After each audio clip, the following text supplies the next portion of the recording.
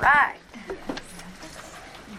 Well, I do hope you took to heart and I guess enjoyed is a good word. I'm not quite sure. With that quiet time, because everything we're doing, from my perspective, is sort of building. And so, I really just want to work you over really well in the scriptures, what I want to do. So that by the time we finish, we are on the mountaintop worshiping Jesus like never before. So, we did our F words, right? And really, we can summarize all those just, with one F word, foolishness, right? Anything, the things of the world are just foolishness in the eyes of the Lord. But praise God, He uses the foolish things of the world like me and you, right, to proclaim His greatness. But those things, those F words, are things that we allow into our lives that diminish or destroy the flame, the very life of Christ in our lives. And, we answered the question up front, but I hope it is still your answer, that this little light of mine, I'm going to let it shine. Hide it under a bushel? No! I'm going to let it shine. Besides our own hiding that we do, as I said before, we have an enemy. And he's powerful. Satan has been released for a time by God Himself into the world to do his thing, to rise up in opposition to the things of God, to try to destroy the very work of God. So we have to know and pay attention to the fact that if we have a flame, particularly if we are in a stage of life where we are burning brightly, okay, we have got to be ready for an attack, because Satan will try to do what? Okay, that's why I put that word blow in parentheses. Don't let Satan out your flame. Don't let him blow it out. And girls, Satan is a liar. He's a deceiver. He is crafty. He is the enemy of God, and he is after you personally. This is not some idea that man dreamed up. It's not Flip Wilson. The devil made me do it. Okay? There really is a devil. He really is after you. And he really wants to keep you from shining as brightly as possible. And he will do everything in his power. But let's realize, he is not omnipotent. Satan does not have all the power. He has a measure of power allotted him by God. The power Satan has in your life is what you give him. It's an allotment of power. Satan is not omniscient. He doesn't know everything. Only God knows everything. But Satan will play the cards you deal him. He can't read your mind, but he can read your mouth and your behavior. And if you are a person that operates out of fear, that becomes evident quite quickly. Guess where Satan will come?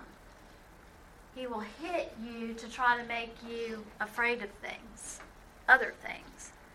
But what most people don't realize is primarily Satan will come after you in your area of strength. Okay?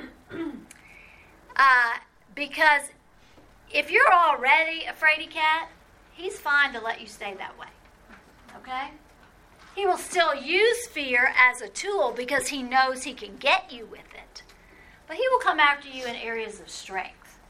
So we have got to be on guard. We have got to be ready and prepared. Notice in your quiet time you did, part of the victory on Mount Carmel was Elijah's preparation for that big God moment, right? When God defeated in front of everybody those false prophets. So we've got to realize that we need a strategy in our lives because Satan is trying to blow out our flame or certainly diminish it in some kind of way to keep us from shining brightly. Because as we let our light shine brightly, others see our good works and they will bring glory to God and our Father in heaven, right? That's the way God made it. So we have an enemy, but we have a Savior. Greater is He that is in us than he that is in the world. We have an enemy, but he is a already defeated enemy. We don't have to fight the ultimate battle anymore. Jesus won. It's a done deal. He won on the cross. So as long as Jesus is alive, which he is, then we have everything we need pertaining to life and to godliness and every tool and weapon we need for the warfare against the evil one that's coming against us. So let's realize up front, yes, we have an enemy. We got to be aware. But we have to also be aware we have already won the battle. We do not have to give in. Okay? So, as I said last night, I always say the two great loves of my life, Jesus Christ and my husband Kurt Cates, have completely and radically changed my life. Their love and their faithfulness to me has really freed me up to be all that God has intended for me to be and designed for me to be. And that calling that I have on my life, really the aim of my life, the overall theme of the life of Laura Cates can be summed up from Deuteronomy, my favorite book of the Bible, right? Hear, Deuteronomy 6, Hear, O Israel, the Lord is our God. The Lord is one. And because of that, there's an implication. So, Laura, because the Lord is our God, because he is one, you shall love the Lord your God with all your heart, all your soul, and with all your might. That is the theme that God has given me, the aim for my life. But he's also given me an agenda. One time I was studying for a Sunday school lesson. We were teaching in the book of Ezra. You know, don't you go around hanging out looking for your life verse in Ezra? Well, I wasn't even looking for it, but I was just teaching Sunday school.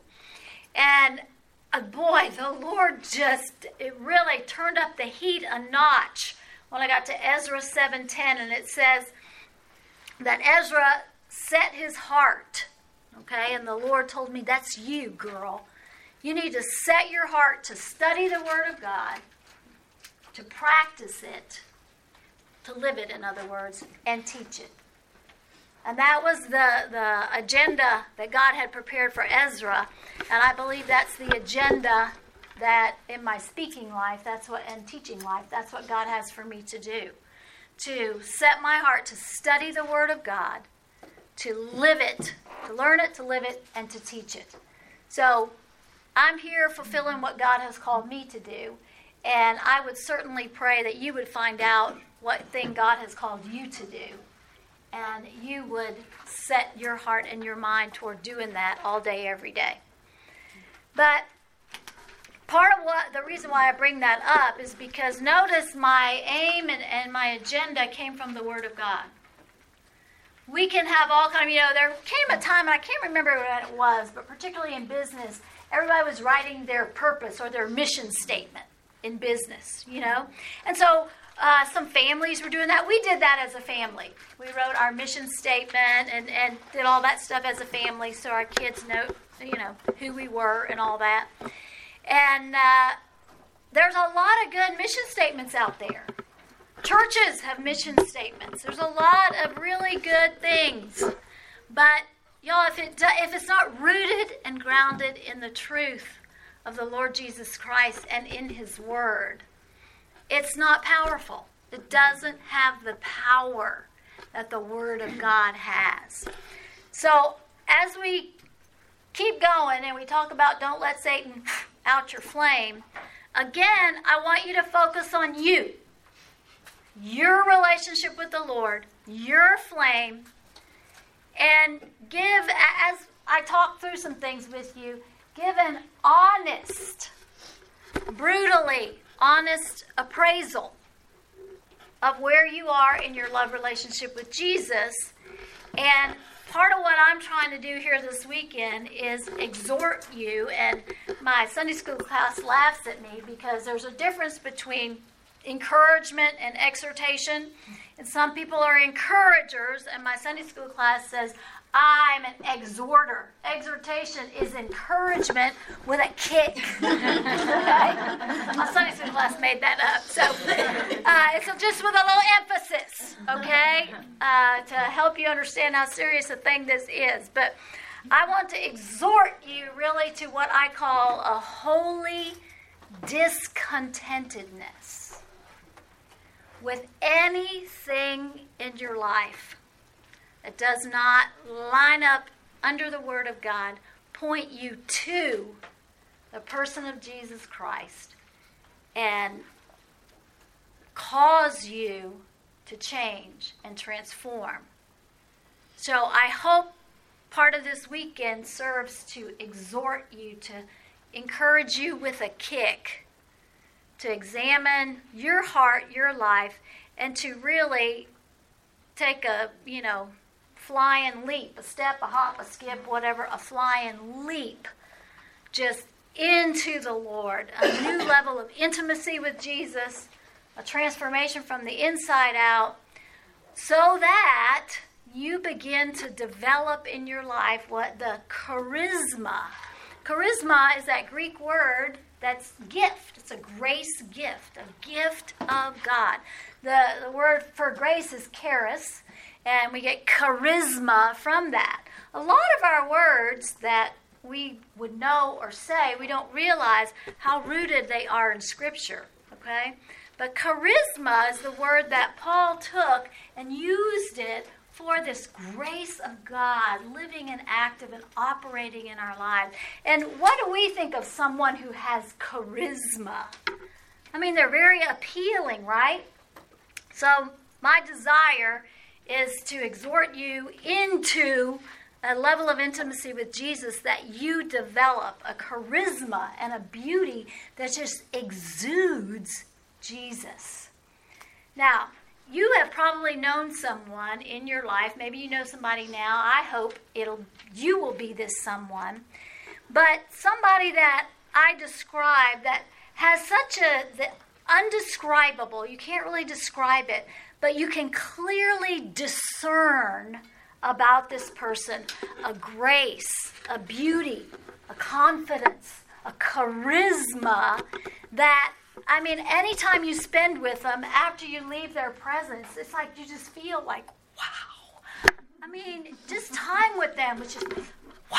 I mean, they may not even have said much to you, but just because of who they are and that charisma about their life, you're attracted to them. And then when you leave their presence, it's like, wow, you're standing up straighter, you're smiling. I mean, have you known somebody like that? They just bless you when you're around them. It's kind of hard to describe, but it's what the world calls the it factor, right? Have y'all heard of that? That's kind of an old phrase, but it's an it factor.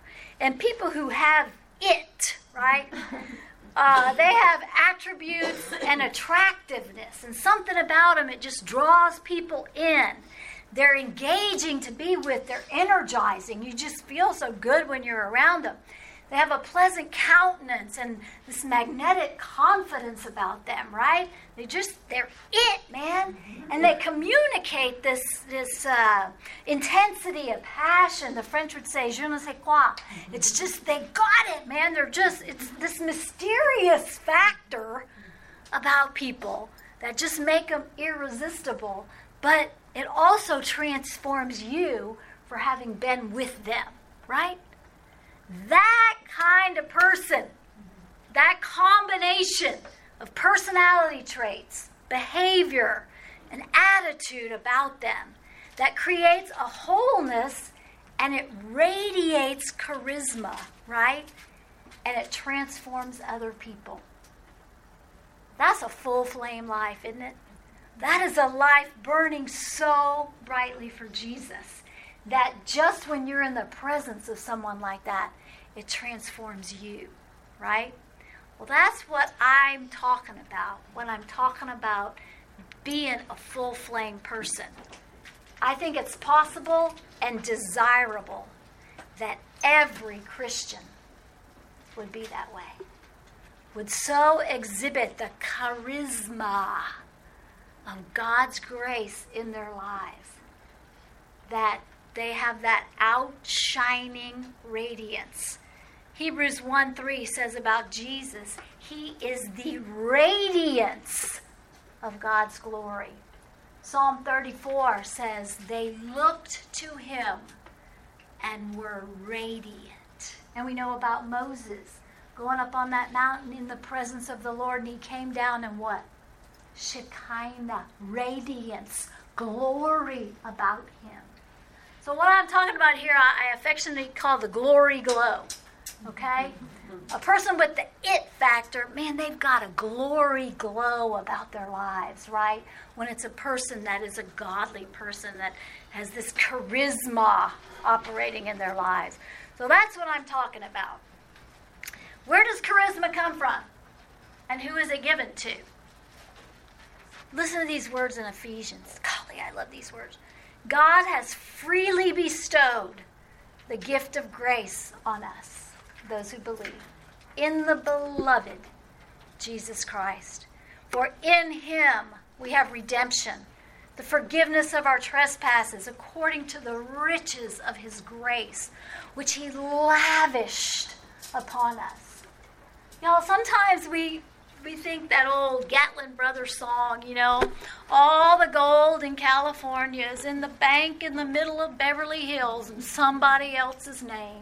You know, we just think everybody else got all the charisma, and they got this and they got that. Well, I just don't have that much.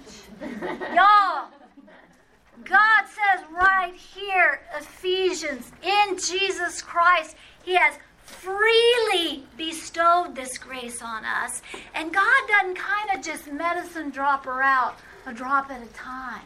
He lavishes it on us. That word lavish is such an incredible word. It means to exceed, over and above, to abound, to overflow, to excel. It's like all the overflowingness of God himself and his grace he has poured forth into each one of us as believers. So you have access. You have all you need to glow. Are you? Do you? Charisma, grace, gift is in each one of us. Now, remember from what I said last night, I am not talking about conforming your life to a standard externally. Remember Christmas tree Christian? I'm not talking about hanging grace ornaments on yourself and walking around and thinking you are gracious. No, that's not what I'm talking about. I'm talking about that vital connection in life in John 15, where he is the vine, we are the branches, and literally the life of the vine is pouring forth into the branches. That is the life that we have. Apart from him, we can do nothing. Why is it we live our lives as if that said, apart from him, we can do most things pretty well? Isn't that the way we live a lot? We live in our own strength. We're walking in the flesh. We're praying. We're asking God to bless our plans. But we are not walking by the power of the Spirit. We are not submitting our life and our will to the life of the vine and the will of the vine in our lives. This is John 15 I'm talking about. I'm talking about being full of sap and very green is what the psalmist says about an old person. That's what I want to be when I'm old. And I know a lot of you are sitting there thinking you're already there.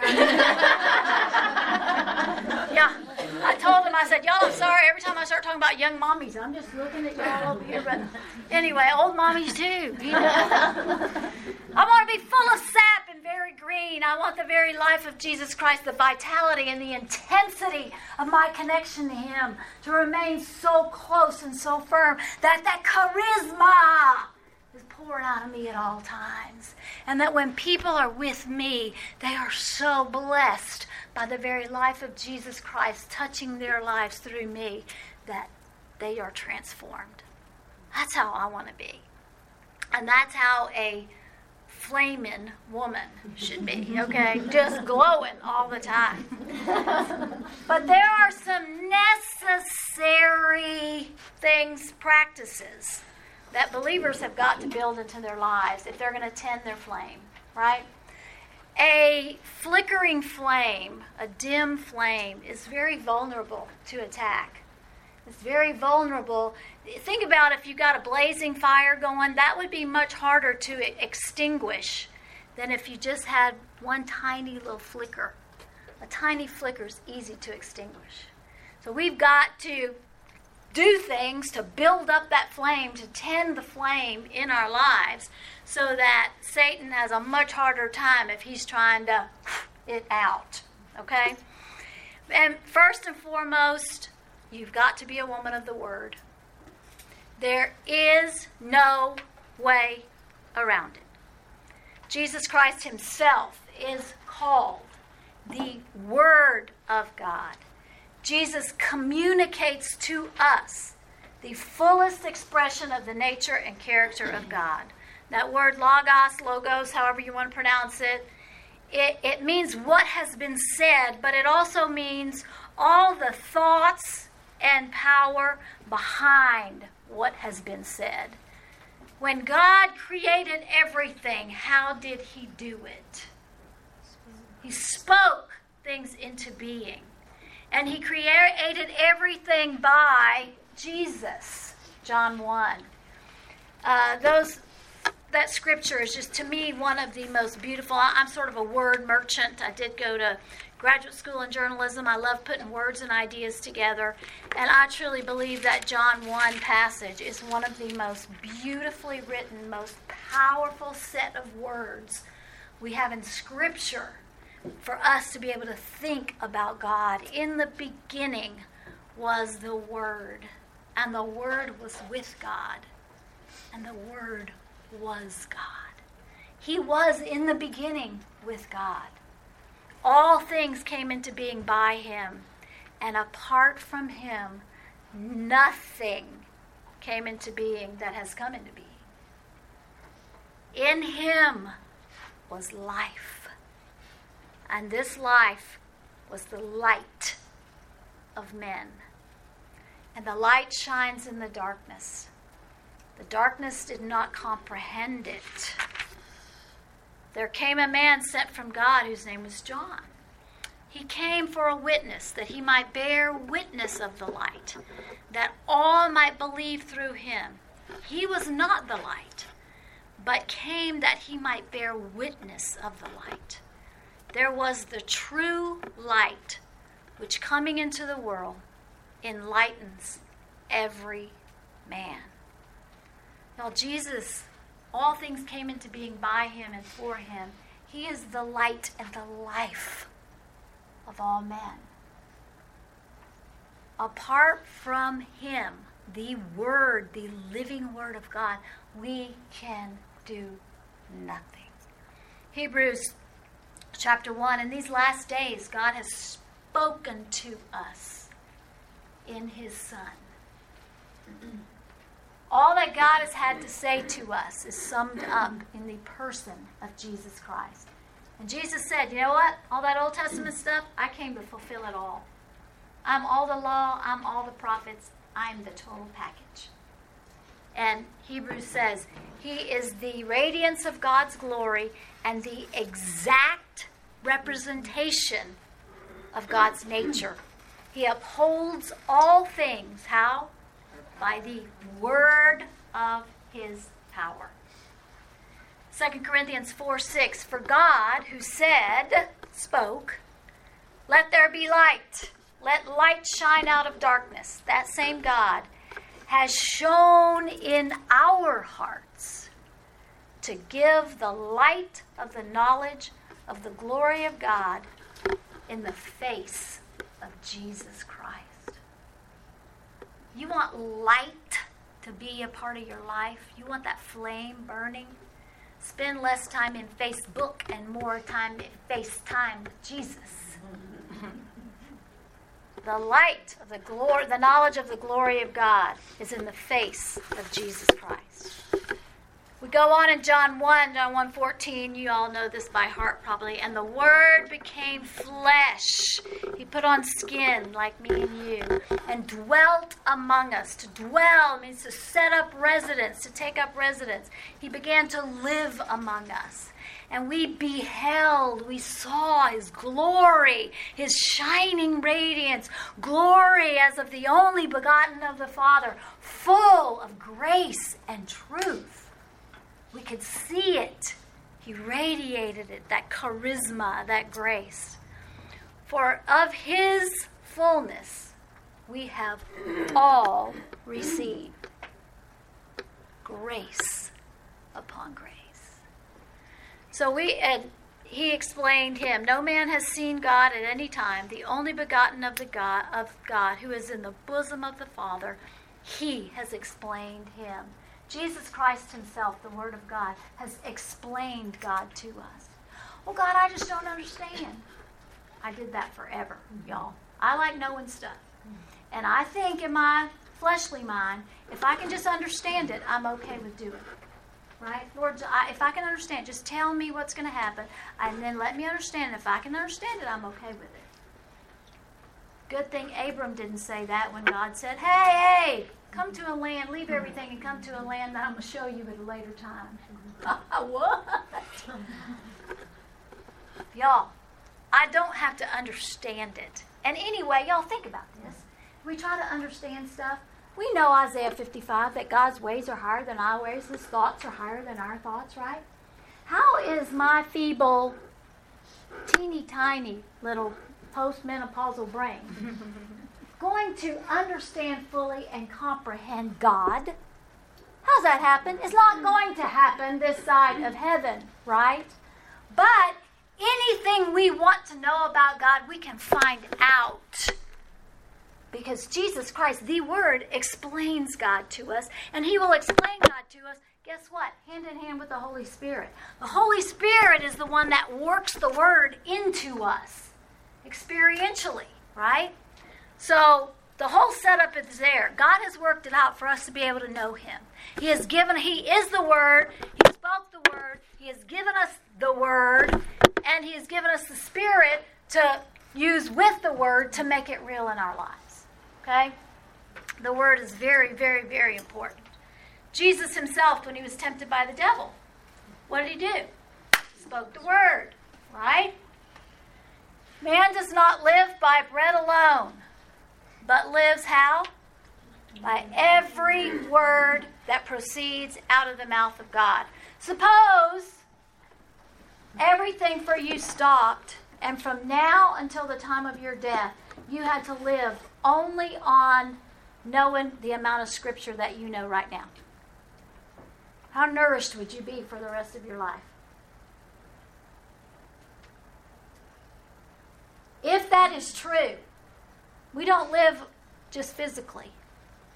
We really live when we live spiritually, and we live spiritually by every word that proceeds out of the mouth of God. Girls, we don't miss many meals, do we? Physical meals. We sure as shootin' make sure we eat. More important than that, sure as shootin', we need to be feeding on the Word of God.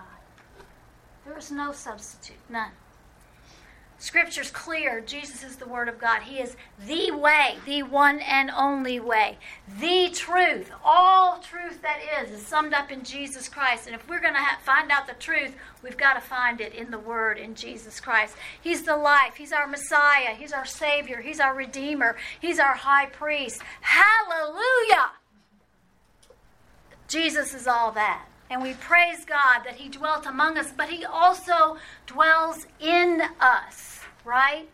Do you know that we are commanded to give attention to the fact that Jesus dwells in us? Colossians 3:16.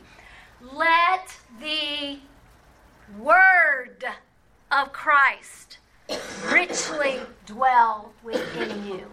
Let the word of Christ, let me give you an amplified version, take up residence in you such that you are subject to it, it has authority over you, and it influences your life for good.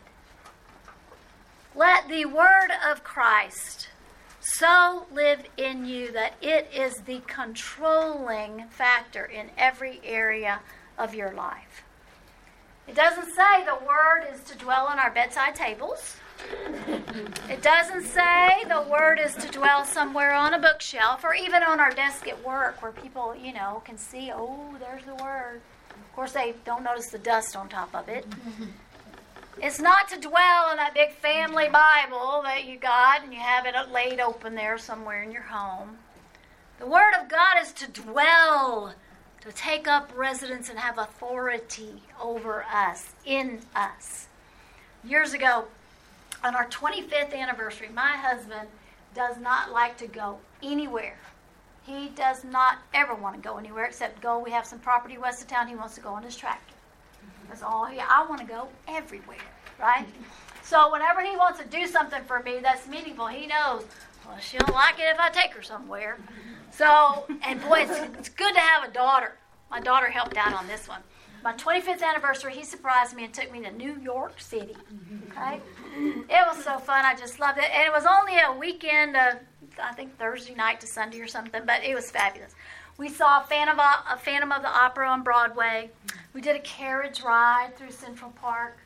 At night, after we had dinner, he took me to the top of the Empire State Building and proposed to me. I said yes. It was really fun. But one of my favorite things that we did in one of my favorite places in New York City is the New York Public Library. And you go in there, and I think it's on the 3rd floor, but it's called the McGraw Rotunda. And it is just fabulous. It's so beautiful, the work. There's these giant murals, and I mean, they are stories tall and wide. There's 4 murals, and it's the history of the printed word, okay? 3 of them have to do with the Bible. Can you believe something in New York City? New York City Public Library System has made the declaration that all printed word, the Word of God, is the most powerful and most important thing among it. The first panel there shows Moses coming down off the mountain with the tablets written by the finger of God himself. So the muralist in New York City says the written word started with the very finger of God, writing the words on the tablet. The second one shows the scribes copying those scriptures over and over on those scrolls. The next one shows the Gutenberg printing press, printing the Word of God for the first time for everybody to be able to have one. And you know what? I don't even remember what the 4th one is, because I was so stunned that in New York City that it would give such credence to God. But the Word of God is powerful. And if New York City makes that kind of statement, I think that's a powerful statement. But y'all, these days, society doesn't value the Word of God. Unfortunately, there's a lot of churches that don't value the Word of God. And there's a whole lot of people sitting in churches that don't value the Word of God anymore. When things started getting dicey for Jesus, after he'd been out speaking truth for a while, then religious people were after him to shut him up. And so it became dangerous for him, really, to be out speaking. But at one point in time in John 6, we learn that many of his disciples withdrew and were not walking with him anymore. And Jesus said to the 12, "You don't want to go away also, do you?" And Simon Peter answered to him, "Lord, to whom shall we go? You have the words of eternal life." And I just love that. They were committed to Jesus. They had committed their lives to him. And they understood, at least in a measure, that he had the words of eternal life, the words of life. And they could be found no place else. So they were even willing to risk their lives hanging out with Jesus, because they were so strongly convinced he had the words of life. What about you? Are you so strongly convinced? This is where this honest appraisal comes in. That you have the word of life? That Jesus is the word of life? How much do you value the word? Now, you might say one thing, but I'm not asking you what you say about how you value the word. How does your life display how much you value the word of God?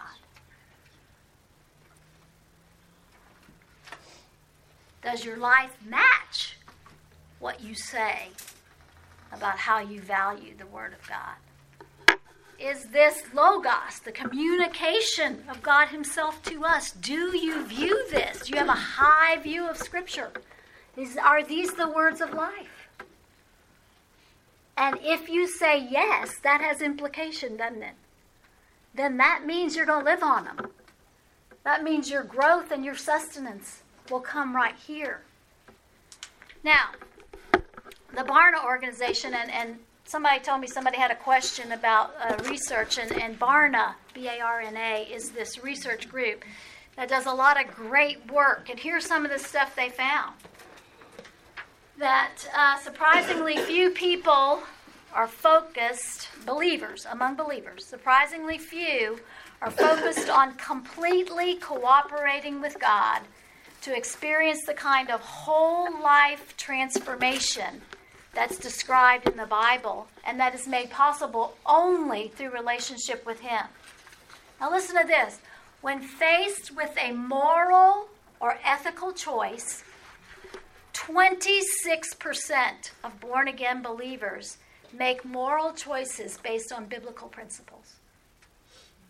1 out of 4. That means there are 3 out of 4 people that love the Lord, go to church, say God is important in their lives, and that the Bible is the Word of God, yet they do not make their decisions on biblical principles. That's adults. Only 12%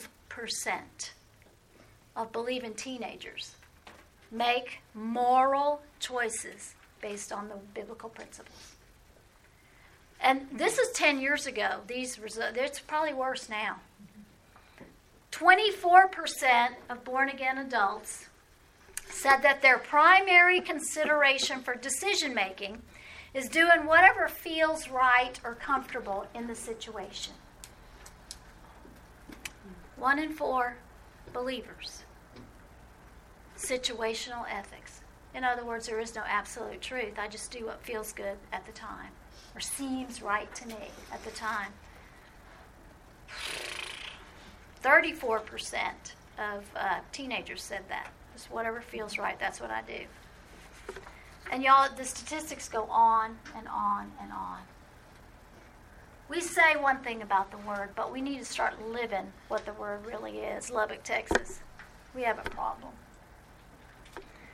I believe that the problem is rooted in the fact that believers no longer believe that the Bible is the Word of God and that it has authority in their lives. Acts 17:28, for it is in him, Jesus Christ, that we live and move and have our being. Now, I believe so strongly the only reason I stand before you today with breath in my body is because the life of Jesus Christ is in me. And God has ordained it to be so for this time. It is in him that I have life and that I move and have being. And same way with you. Apart from him, I can do nothing. Jesus prayed in John 17:17 that God would, he prayed for us, that God would sanctify us. There's a churchy word. Sanctify, to sanctify is to make holy.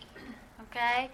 To sanctify is to set apart. We're set apart from the world for God himself. Right? Now, once again, this is one of those kinds of words that we don't, since we're not, maybe you are, somebody is, of the Jewish background and of the Old Testament people, we don't quite get the full picture. But that God would make us holy. Well, in Jewish ceremonial law, there were 3 categories of things.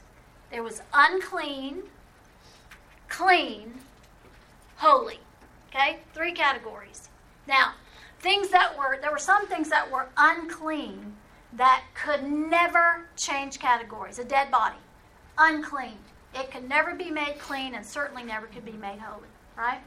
But a priest or someone that came to anoint the dead body, for a time when they touched that dead body, they would be unclean, but they were eligible then to do the ceremonial washings, right? And then they would be clean. So they could fit into that clean category. Well, guess what? In Jewish ceremonial law, only something in the clean category was eligible to be made holy. 1 John 1:9 ring a bell for us? That the blood of Jesus cleanses us from all unrighteousness. That we were cleansed by washing of the water with the word, right? What about that laver there in the tabernacle and in the temple? The priests had to do all the ceremonial washings before they could go into the holy place to be present before the Lord, right? So Jesus prayed for us that God would sanctify us, make us holy, take us all the way from being dead bodies in our trespasses and our sins, make us alive together with Jesus Christ, and then cleanse us from all unrighteousness so that then we are eligible to be made holy by God himself. And Jesus says to God, ask him to sanctify us in the truth. And then in case we weren't sure, he defined it. Thy word is truth. Okay? Now, and I just got to jump back. Ephesians 5:26 and 27, and this cleansing and holy thing. Think about this in terms of that Jesus loved us and gave himself up for us, for believers, for the church, for the bride, right? That he might do what? Sanctify us, right? Make us holy, right? How? Having cleansed us by the washing of water with the word, that he might do what? Present us to himself, the church. Present us to himself in all her glory, all her shine, all her full flame, right? That we might be holy and blameless. You see how the Bible, it just ties everything together all the time. You can't get away from it. All this stuff is all throughout Scripture. But anyway, God defines truth. His word is truth. Growing up in New Orleans, there was a church that had a marquee on one of the freeways. And it had their kind of church motto. God said it, I believe it, that settles it. Now, I understand their point, and that's awesome to have that. But let me just tell you, God said it, that settles it. Whether you choose to believe it or not, right? Scripture is authentic and authoritative, whether you believe it and do it or not. God said it, that settles it. So we might as well line up under it, okay? Now, Acts 18:5 tells us that shortly after his conversion experience, the Apostle Paul did what? Began devoting himself completely to the Word of God. And then look at the influence the Apostle Paul had throughout history. He wrote part of the Bible. He is part of the Word of God now. Because the first thing he did after salvation was devote himself completely to the Word of God. Hebrews 4:12 reminds us, and you know this, the Word of God is what? Living, active, sharper than any two-edged sword, piercing us, judging the thoughts and intentions of our hearts, right? When was the last time the Word of God pierced you? Y'all, there have been a couple of times, and one of them just not all that long ago, last year, where I'm just talking to God and I just say something to Him. I just pour my heart out to Him. And I tell you what, He pierces me with His word. Sometimes in a startling way to get my attention and say, hey, girl, let's cut that out. And sometimes in a sweet, gentle way, He lovingly, yet firmly pierces me with His word. Not to harm me, but to draw me to Himself and for my good. Psalm 119 is the longest chapter in the Bible, and it is completely about the Word of God. But it's too long, even for me today. I can't do all of Psalm 119. But Psalm 19, it kind of has a shortened thing. So listen to this about the Word of God, right?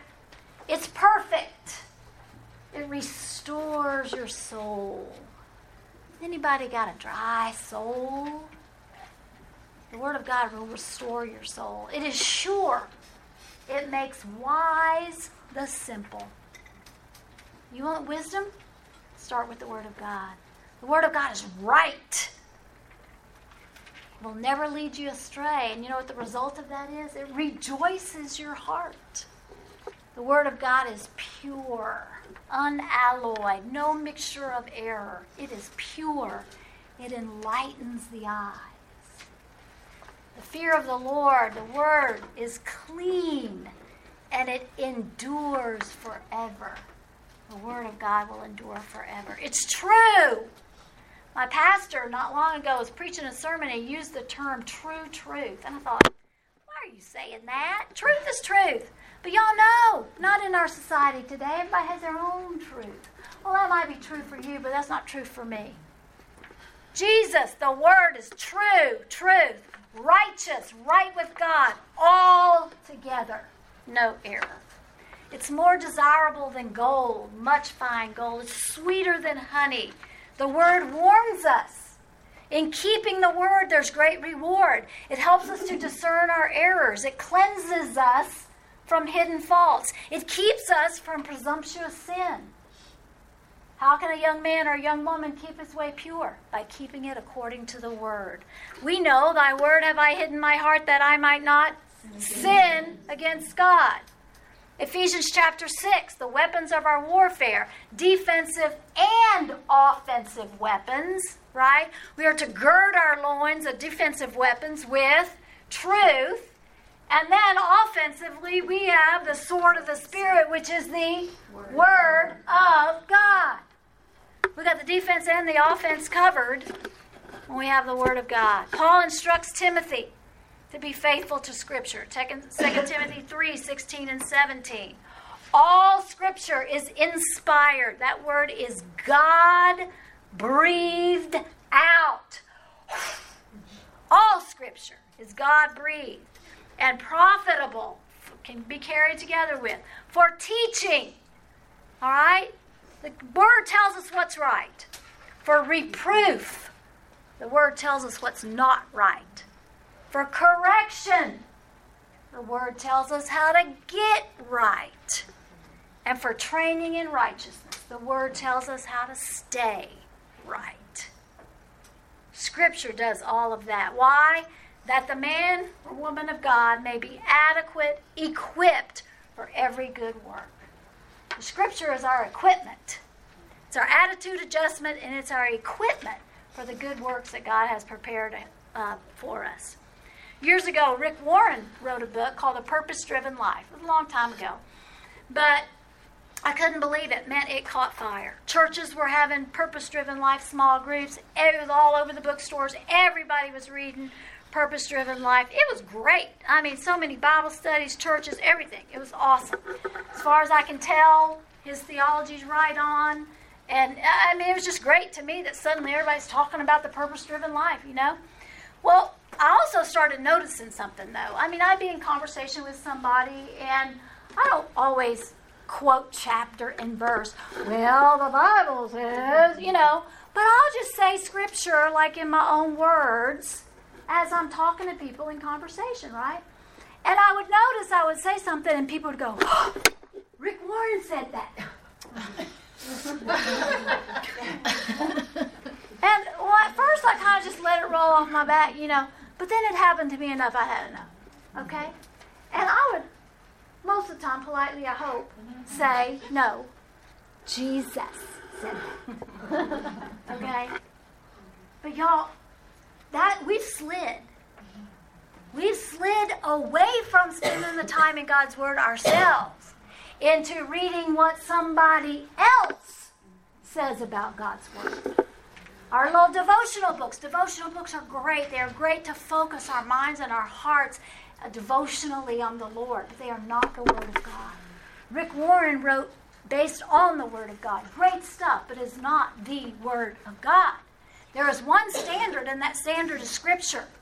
And we are not to compare our lives to what Rick Warren says. We are to compare what Rick Warren says to the Scripture, and our lives must line up with that. The Word is what is most important. My next door neighbor, she is darling. She has been in a Bible study with a group of women at her church for 25 years, and they have not once studied the Bible. And at first, I joke with her, and I tell her, do not tell me you went to Bible study. Tell me you went to your book club. And she laughs about it. I mean, she's got, she's used to me, I guess. But y'all, studying some other book is not a Bible study. Even if that book is about something in the Bible. Okay? Let's have a basic level of understanding here. The Bible is the standard. Now, well, we've moved on now, but for a while everybody was quoting Sarah Young, Jesus Calling. Now, you may love that devotional. I do not love it. When she first came out with it, some of the things that she said about what happened to her when she wrote it and her intent for the book, I believe were biblical. They were ascriptural. They were not in keeping with God's Word. You make that decision for yourself. But a lot of people have Jesus Calling by their bedside. And they read it morning and evening. And they post it on Facebook and they put it on Instagram and they quote it. And they're stunned by the things that says. Y'all, that's not the Word of God. That is what a woman is saying. We have got to be so careful and so serious that we are in the Word of God, not what somebody else says. Now look, I'm a reader. Books are my friends. My library is unbelievable. I have so many books. I love books. I love to read and chew on ideas I get from other people, a new way to think about something. But I must go to the Scripture for what I'm going to think about something. And I would highly recommend that to you. Devotional books are fine. I'm not anti-devotional books. I am anti-you substituting time in the Word of God by using somebody else's words. I was at a luncheon, nice little Christian ladies, and one of the young mommies said she's got 4 kids and 2 twins that are 2, and just, she says, it's so hard for me to find time to be in God's Word. And so this other lady who I didn't know at the time, but she was actually this young woman's mentor. She said, well, if you only have 5 minutes, she said, get a little devotional book and just read that for 5 minutes. And boy, it started churning up in me. I had to wait, back off, because I didn't know most of these people. But later on, when that lady stepped out of the room, the older lady, I was right next to the young mommy, and I just said to the young mommy, you know what? If all you have is 5 minutes, spend that time in the Word of God. That's what's living. That's what's active. That's what will change your life. And y'all, I say the same thing to you. How many people here would go to the cafeteria? Okay, by the way, back to Miss Patterson from last night. The one that took us to church when I was a little girl. Periodically, they would take us out to lunch afterwards, and we'd go to the cafeteria. Well, I was teeny tiny. I was so short. So I'm down there, walking down the line in that cafeteria, and that Jell-O just jiggling, and it was shiny, and all that food was so beautiful. Oh, y'all, I still, to this day, I love the cafeteria because of that experience as a child. But anyway, how many of us would go through a cafeteria line and pass up that bright jiggling Jell-O and all that beautiful fruit and all that food with the steam coming off of it? And right there at the end, there's a big old vat kind of thing. And there's this gruel-looking, porridgey, gross-looking stuff. And we pass up all that beautiful, nutritious, beautiful food. And we say, I'll have some of that. And you know what's in that pot? I call it ABC food. Already been chewed. Would you want me to go through the line, pick all the good, nutritious food, chew it up, swallow all the nutrients, and then spit back into that pot of gruel? Would then you choose to eat that? That's exactly what you do when you pass on the Word of God, the beauty and the vitality and the nourishment of God's Word, and you stick with just what somebody else has already read and already done and already experienced from God. It's like eating already been chewed food. That's really gross, isn't it? I think it's really gross to pass up time in the Word of God. I hope that's visual enough for you. I'm kind of serious about it. A lot of people say, Laura, I don't know how to study the Word of God. I don't know how to read the Word of God. Laura, I can't do that like you. You know what? I don't want you to do it like me. Back when I was a young woman, a little bitty girl, God showed me how to read His book. Find something you can understand and dwell on that and learn of me, and then we'll go from there. Okay? God showed me that. Nobody showed me that. But there is a great book. I don't often publicly recommend books, but there's a great book called Living by the Book. It's by Howard Hendricks.